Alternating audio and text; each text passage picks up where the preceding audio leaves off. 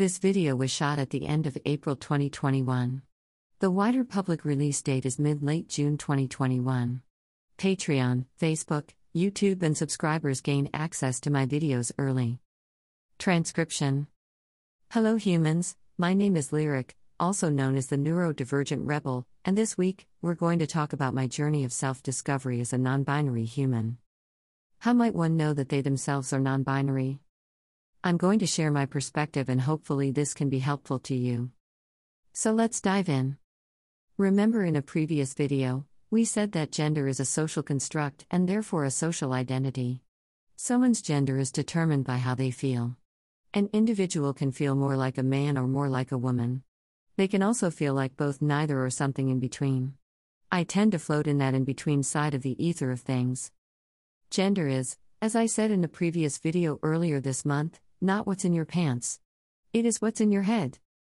As I also said in a previous video, non-binary people exist. Gender is not binary and honestly, sex is also not binary. Remember, intersex people exist. This is the I in the Kia umbrella. I am a non-binary human, sometimes referred to as an Enby. We are humans whose gender identity does not fall within the strict male-female binary that modern society so neatly has packaged and given to us. Unfortunately, some people have this misguided notion that non-binary gender identities are a new thing that has recently been invented and say, oh, you can't make up this new gender. There are only two genders. There is only man and woman, then you do not exist. This is very short-sighted, and quite ignorant, because non-binary gender identities existed in all parts of the world before colonization and the spread of Christianity made a point to erase Kia and non-binary and gender non-conforming humans from all over the world. When you say non-binary, people do not exist and non-binary gender identities do not exist or are a new thing. You are completely ignoring the fact that there has been a genocide of queer people all over the world because of colonization, essentially erasing and eradicating queer people, in order to make room for this cis-heteronormative white mainstream culture that we have today. This has left many of us non-binary humans with little to no representation in the world. We grow up and a lot of us are discovering our identities very late in life, because we did not know that non-binary was an option. As I've said, in one of my previous videos, I was told, when I was very young, that I was a tomgirl and just accepted that because there was no other option that I found that I thought fit me. I knew for sure that I was not a little girl. I was not going to grow up and be a woman, despite what everyone around me said. There was no way for me to explain this, but I didn't quite feel like a little boy either. I felt a bit like an alien, a lot of the time. It would have been great to know that non-binary was an option, all of those years ago, but I grew up in a time where we did not have the access to this information that we have today. It is so incredibly fortunate and amazing now that we have this visibility, because representation is so incredibly important. It lets people know that they are not alone, and you're not a freak and there's nothing wrong with you because you experience the world, your life, or gender differently.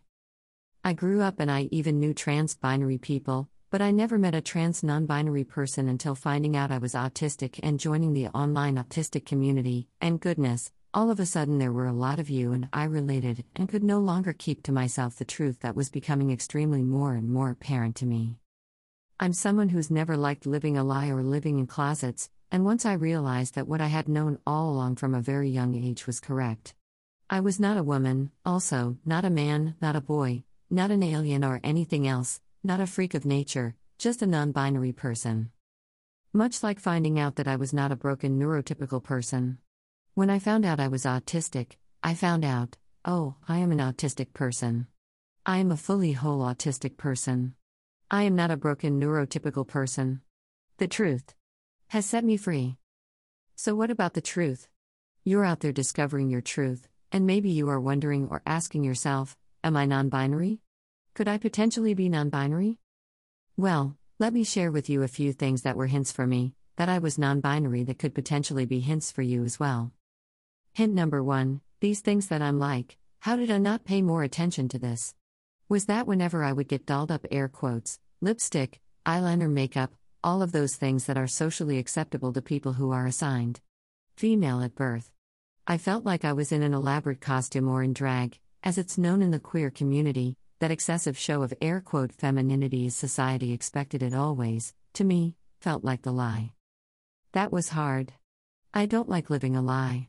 Though, I actually think makeup itself can be a lot of fun, and I enjoy the makeup I did not enjoy and do not enjoy even now the fact that if I wear makeup, I know that it is even more likely that I am going to be misgendered. Although I am using they, them pronouns and society gets really confused by those and can't seem to get it right, and with my voice and small frame, I am pretty much always going to be misgendered. So when I put all that makeup, there goes the itty-bitty bit of a slight chance that somebody might have gotten it right. All hope is lost. Hint number 2, that I was non-binary, and didn't know, it was that I could not stand the sound of my own voice. Many people will not like to hear the recorded sound of their own voice back on a recording, because it doesn't sound like the voice in our heads. The voice in my head is a much more gender-neutral voice than the voice that actually comes out of my mouth. Especially, once I started to make videos and recordings and podcasts, and things about autism, I found that I hated hearing my own videos and my own content, and instantly had this visceral reaction to mute any time I would hear my voice, and this would extend to, if my partner would watch a video of my voice with me in the room, it was just like, I cannot handle this. It just gives me this. I need to escape from it, feeling. My own voice. I needed to escape from the sound of my own voice, because it just shatters this illusion of that's not the way I sound, is it? It's hard to explain, but I think other trans and non-binary people might be able to relate with me on this. Let me know, drop a comment. If you have the issues with not liking the sound of your own voice below. In addition to avoiding the sound of my voice, I also would find myself avoiding mirrors and avoiding looking at myself. On some days there were days. This was worse than other days, but I remember looking at myself on the screen of my phone. As I went through the airport, one time, a couple of falls ago, and my fully makeup face, and just feeling like that person was not me, and having that same reaction that I had, to wanting to avoid my voice, to wanting to avoid my face. Another hint was the fact that being called she, the constant yes, ma'am, that you are always receiving in Texas, and these other greetings, that are supposed to be normal air quotes, normal is relative. Did not feel correct for me, and they felt like part of the assignment that I had been given at birth. This female woman assignment, that I was just going along with, because it was what was expected of me, not because of any of it was actually how I felt or reflected about myself. If I really was true and asked myself how I really felt about myself, but I was convinced that there was no way anyone around me could possibly understand these complex feelings that I had been dealing with relation to my gender identity. With my gender, much like with being autistic, there were parts of me that I thought people would not understand, that I packed up and hid away, because I thought they were shameful or weird, or I had no words to put out there that I thought would help people be able to see where I was coming from. Without knowing that there were other non-binary people out there, or that the non-binary gender identity was a thing, there was no vocabulary for me to explain all of my feelings. So I was just other. When I found out I was neurodivergent at the age of 29, diagnosed autistic, and started to unravel what that really meant to me. My mask, all the layers of shame that had caused me to hide my neurodivergent traits and nature, began to crack and fall away as I became more authentic and open as a neurodivergent person. In my quest for authenticity, another mask that I didn't realize had also been cracked. The mask. That was my gender. So many things that I had done as an autistic, neurodivergent, and queer person were for the benefit of pleasing other people, blending in, and not making waves. I started to ask myself if I was doing things because I really wanted to do them, or if it was because I thought that's what was expected of me by society or other people. And when I really looked at a lot of things with the way I presented gender and those things, so much of that was also performative, and began to fall away at the same time as the mask for my neurodivergence began to also crack and fall away. Suddenly, gender was this big issue, staring me in the face that I could no longer in good conscience ignore.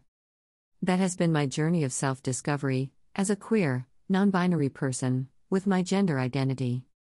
Thank you so much for hanging out and listening to this personal story this week. I hope this has been somewhat helpful, to those of you who stuck around. I'm so grateful if you're still here at the end of this bit longer video. If you would like to see this content with transcription and closed captioning, you may view it at neurodivergentrebel.com. Thanks to the Patreon subscribers, Facebook subscribers, YouTube subscribers, those of you who do that little bit of help with that monetary subscription, to help me put out this high-quality content on a regular basis. I put out new videos each and every Wednesday, thanks to those of you who support this blog. Thank you. Thank you. Thank you. Thank you. Could not do this without you, and thank you to everyone who is here, whether you are watching, sharing, commenting, whatever you are doing in the realm of this neurodivergent rebel community. I am incredibly grateful for you. Thank you so much for your presence, for your time, for your energy. I am grateful. You are here. I will see you all next Wednesday and we'll talk to you soon. Bye, humans. Help me get the word out. If you like what I do, and would like more, please consider subscribing on Patreon. This blog is made possible by support from readers like you. Sharing my content is also equally helpful. With gratitude, Lyric.